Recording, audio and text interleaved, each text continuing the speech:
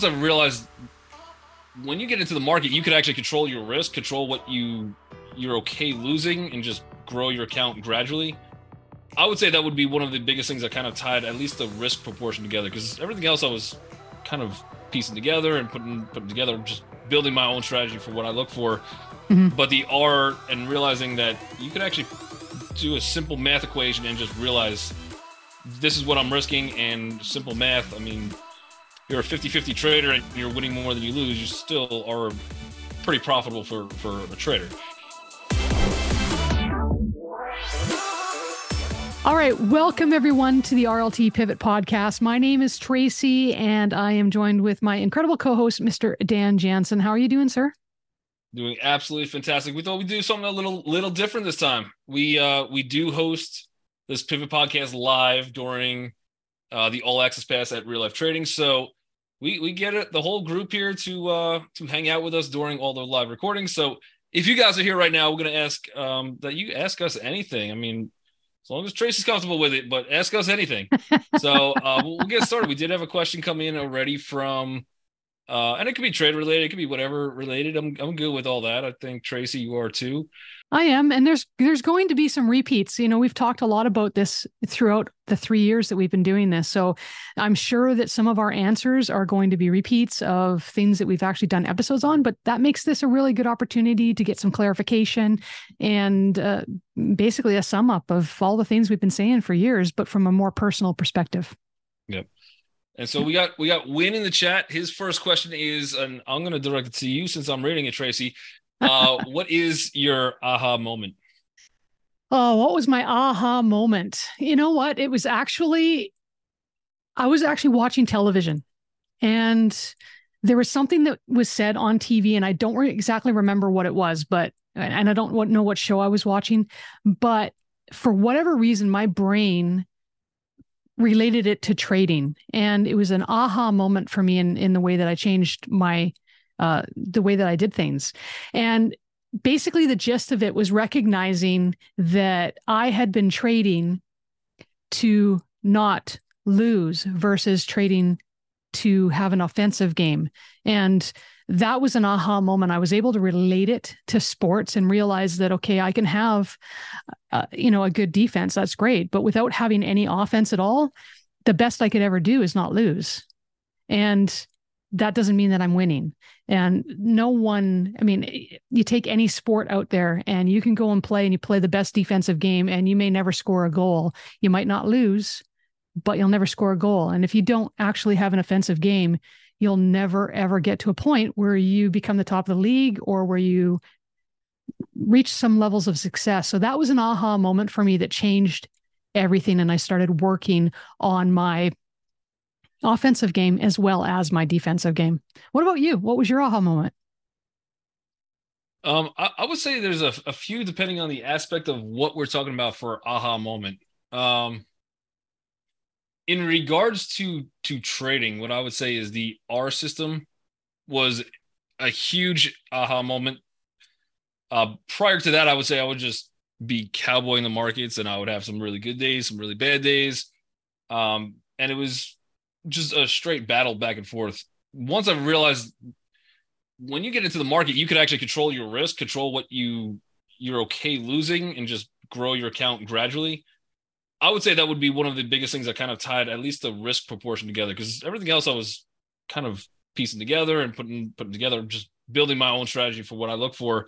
Mm-hmm. But the art and realizing that you could actually do a simple math equation and just realize this is what I'm risking, and simple math. I mean, if you're a 50-50 trader and you're winning more than you lose, you still are pretty profitable for a trader. So that would be one. I would say the second one would be just kind of not swinging for the fence all the time. Sometimes, still fun and still got to do it, but every now and then, I think there's times where just the slow grind is a lot more powerful than one big hit, right? So if you hit that one big trade, you feel good. You're like, man, this is marketed so easy, and you feel like you got it all. But a lot of times it's that small battle of just staying alive, just having the small down days, the small win days, and battling back until that moment really comes where you're able to hit that good trade, right? And I think for me, just kind of learning to you don't have to do it all today. You have a whole lifetime to really build upon your success. That to me was a lot of a aha moment, a little light bulb for me, I think. That's great. That's great. Now, this kind of ties in to the next question, which is, when did your trading turn around? Was it in relation to your aha moments? Um, yeah, I think I wouldn't. I don't know when the trading turned around exactly, but what I would say is probably the turnaround would be the consistency, right? Mm. Because there was months I was extremely profitable. There was months I was down. There was times where I was losing small, winning big on months without kind of putting everything together.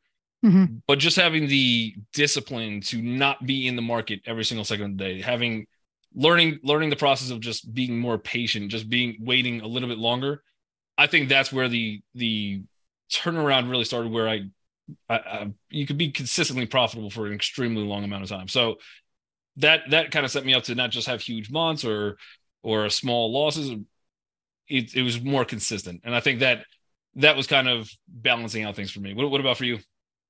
Yeah, well, my aha moment was definitely the turning point in my trading. The minute that happened, there was some huge changes in the way that I traded. It actually came with a sense of relaxation, which was very unusual because you'd think that focusing less on not losing would be more stressful if you have that non-abundant mentality, right? Which I had at the time. But just being able to relax and sink into it, I kind of came into myself as a trader at that point, and that was huge for me. And then on top of it, the other changing component was when I realized that this was more of an 80 to 90% mental game than it is technical skill. And when I recognized that I was my biggest problem, I changed my morning routine so that I wasn't spending so much time focusing on doing the technical analysis. I would do the analysis, but I wouldn't do it to death. And if that meant that I only had one or two stocks to trade with, then so be it. It meant doing something in quality versus quantity, but spending more time before that on my mindset, making sure that I'm mentally prepared for the day. So doing meditation and reading and writing and just putting in a good morning routine, eating breakfast and making sure I'm hydrated and just taking care of myself from a holistic perspective. That again grounded me when it came to actually trading. And I was a lot more aware of what trading was doing to me and how I was impacting my trading. So that was a huge turning point for me. Absolutely. Love it.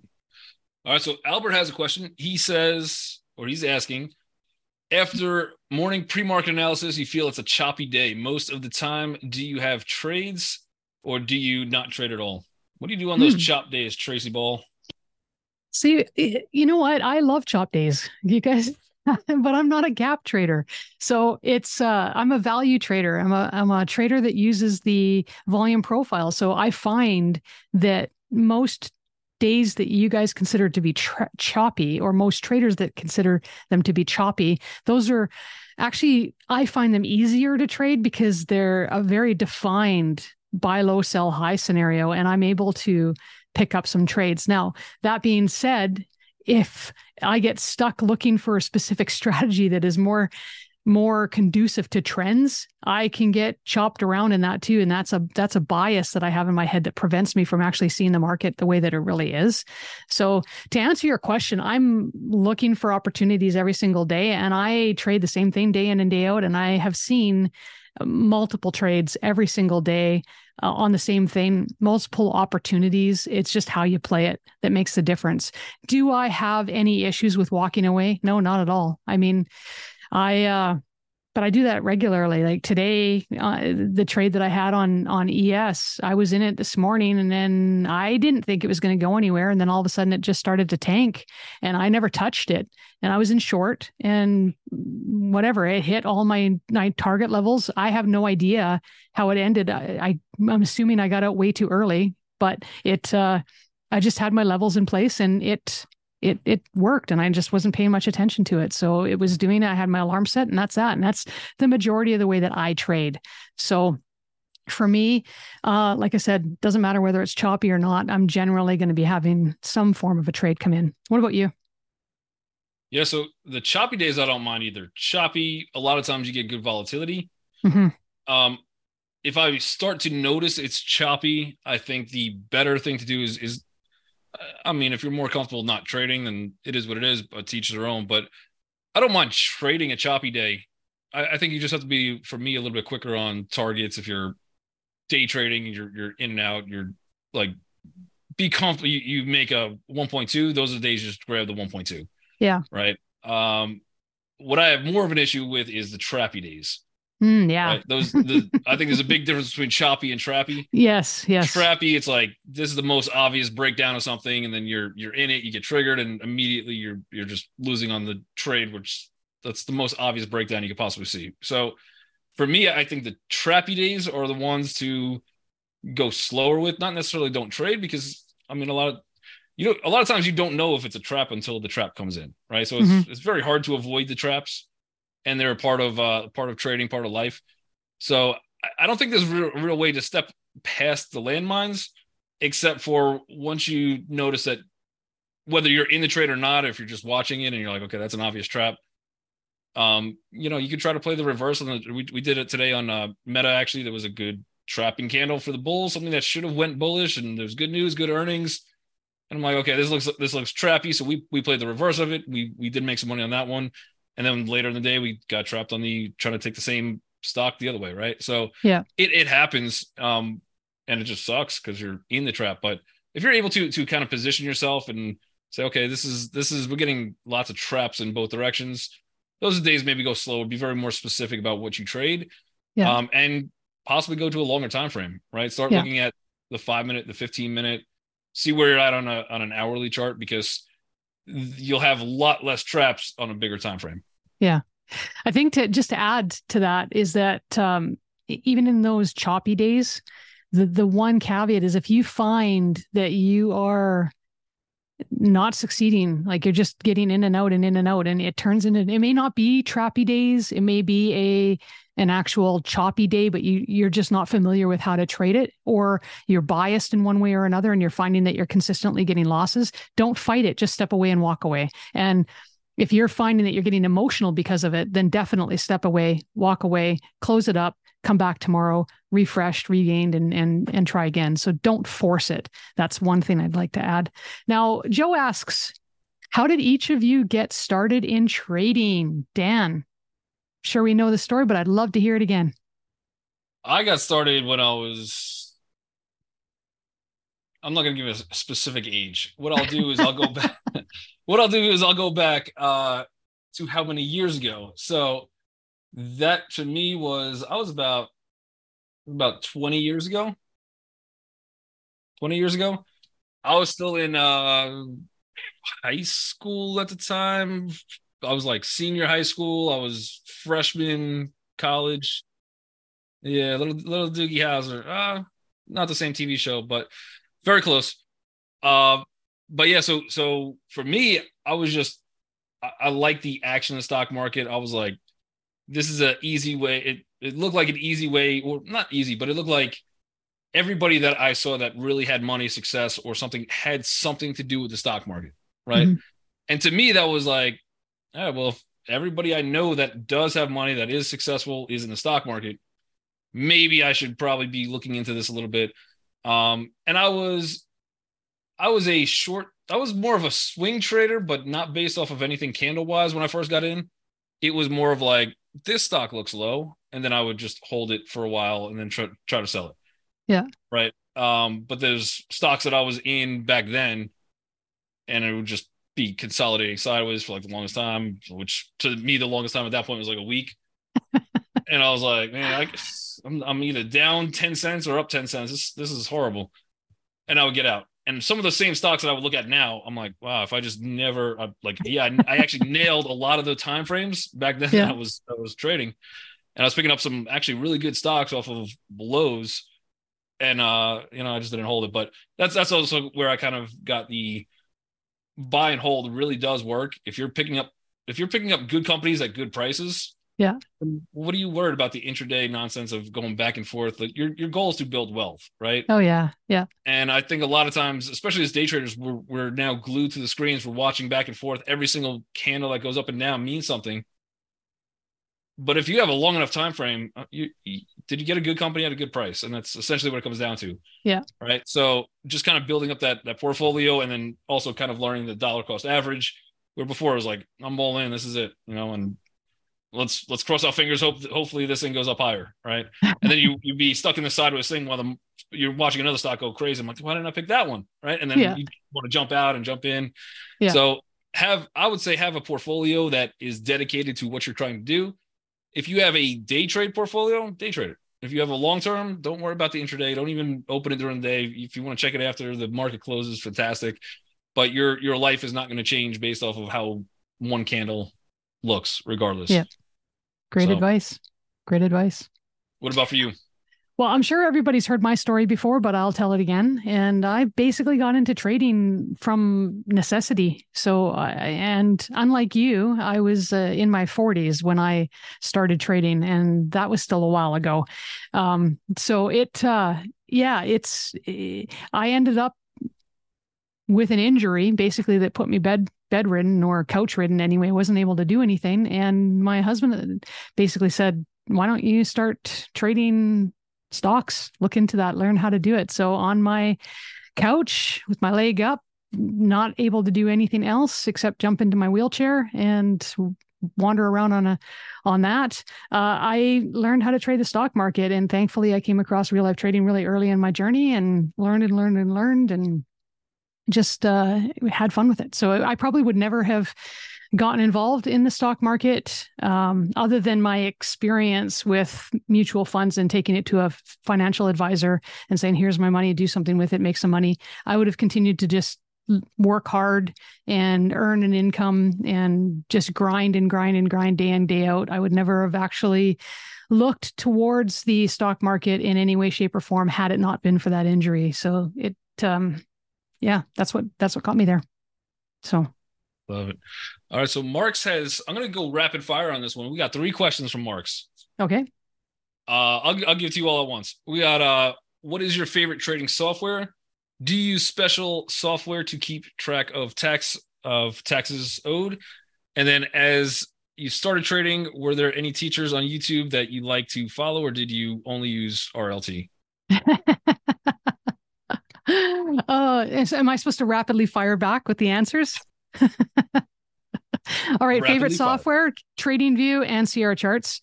As far as tax software, I write my own inside of Google Sheets. I just keep track of everything inside of there. I've got my journal that's very, very in detail, and I've got reports that come out of it and all that kind of stuff. I take it to the tax accountant. Tax accountant says, this is amazing. Awesome. Thank you for that. And that's about it. But I don't have the rules that you guys have down in the United States or in some of the other countries. So ours is quite easy. I can keep it fairly simple. And the last question was YouTube teachers or teachers for stock. I have to say that my favorites outside of RLT, which is the obvious, is James Dalton with market profile information. Just love his stuff, and big shout out to him because I have been following him and listening to him for a very long time. Most of what I know comes from him. And other than that, there's been a few out there that I enjoy, but not enough for me to give him a shout out here. So how about you? Got you. Yeah. So favorite trading software, what I use is TOS and TradingView. So I'll keep both of them up all day. So those are my 2 trading platforms. Zero tax software. Legit, I print out whatever the trading companies give me, and I just send it to the accountant, and I was like, you deal with this nonsense. They're usually pretty happy when I give them stacks of paper, but it is what it is. That's what they do. So yeah, the taxes I don't get involved with. I just send it to the accountant. And then as you started trading on YouTube, RLT I think is an amazing place. I'm never one to say limit any education to one place or get one source.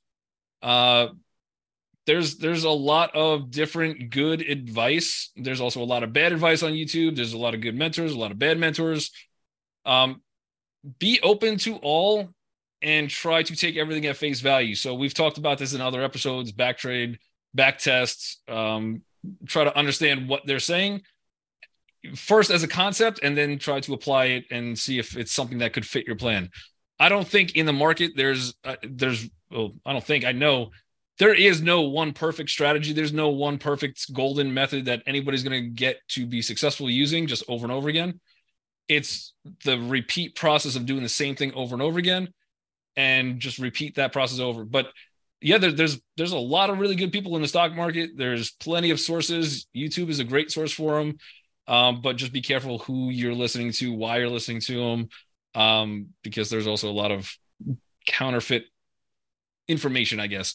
But RLT, honestly, we've probably covered, and if you ask Jeremy this too, they'll say we probably have covered most topics, and if not, let us know which ones we've missed, because we will just create videos and cover those topics.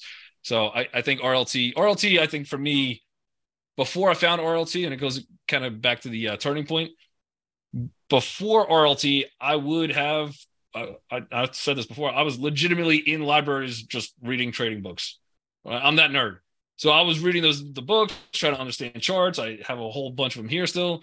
Then I was getting like internet started picking up more. There was more computer sources. There was more videos. There was more, and I was just piecing everything together. RLT for me, I think, was kind of that glue that took some of the concepts I knew, introduced some new concepts, and was able to blend it together for a better trading plan. Yeah, that's great. And just a little caveat, because learning is different for every single person. And I know Dan, myself, RLT, we're not going to take it personally if our way of teaching or what we teach doesn't resonate with you. So it's important to find, something that you have chemistry with, because if you have chemistry with the instructor, if you have chemistry with the way that they teach, you'll learn it. And somebody else can say the exact same thing, but if you don't have that chemistry, it just goes in one ear out the other, because you're not open to hearing what they have to say. So keep that in mind as well. All right. Now, Dan, Martina asks, what's your best advice for beginning traders? Good question. My answer to that would stop being a beginner trader. That's my answer to that one. That's a loaded answer. Let's hear some detail on that. Yeah, just stop being a beginner trader. Like, as simple as that concept is, or difficult to understand, the beginning part, there's no easy strategy. There's no easy way. It's literally day in, day out, continue to look at charts, continue to grow portfolios, continue to have passive income, continue to work until you really start to not be a beginner trader anymore. Most people in the beginning stage, those are the ones that end up giving up, and they never make it to not be a beginner anymore, right? And those are the people that usually fail the market. Once you start to get some time under your belt, once you start to get some screen time, once you start to look at those charts, things will click. You will have an aha moment. You will start to not be a beginner trader.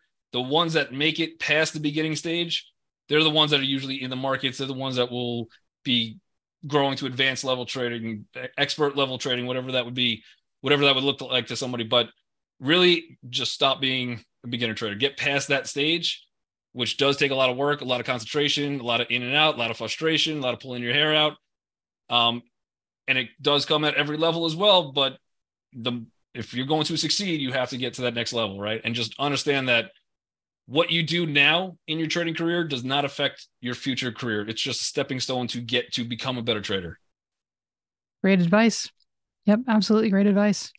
I would say, from my perspective, drop the shiny squirrel, shiny object syndrome, because I think that we've all heard this before, and I've heard Jeremy say it, the market rewards the specialist. And when you break that statement down, really what it comes down to is efficient learning. And when you are trying to learn everything all at once, you end up learning nothing. And that becomes a big obstacle for a lot of traders that prolong their learning journey and never get to that stage that Dan was just talking about, where you transition from a beginner trader to a newer trader, and so on. So if you can drop all of that and just focus on learning certain concepts, learn it well, then look for something different, you'll accelerate that process, make it a lot better, and give yourself a better chance of actually translating out of beginner trading status. So that would be my advice.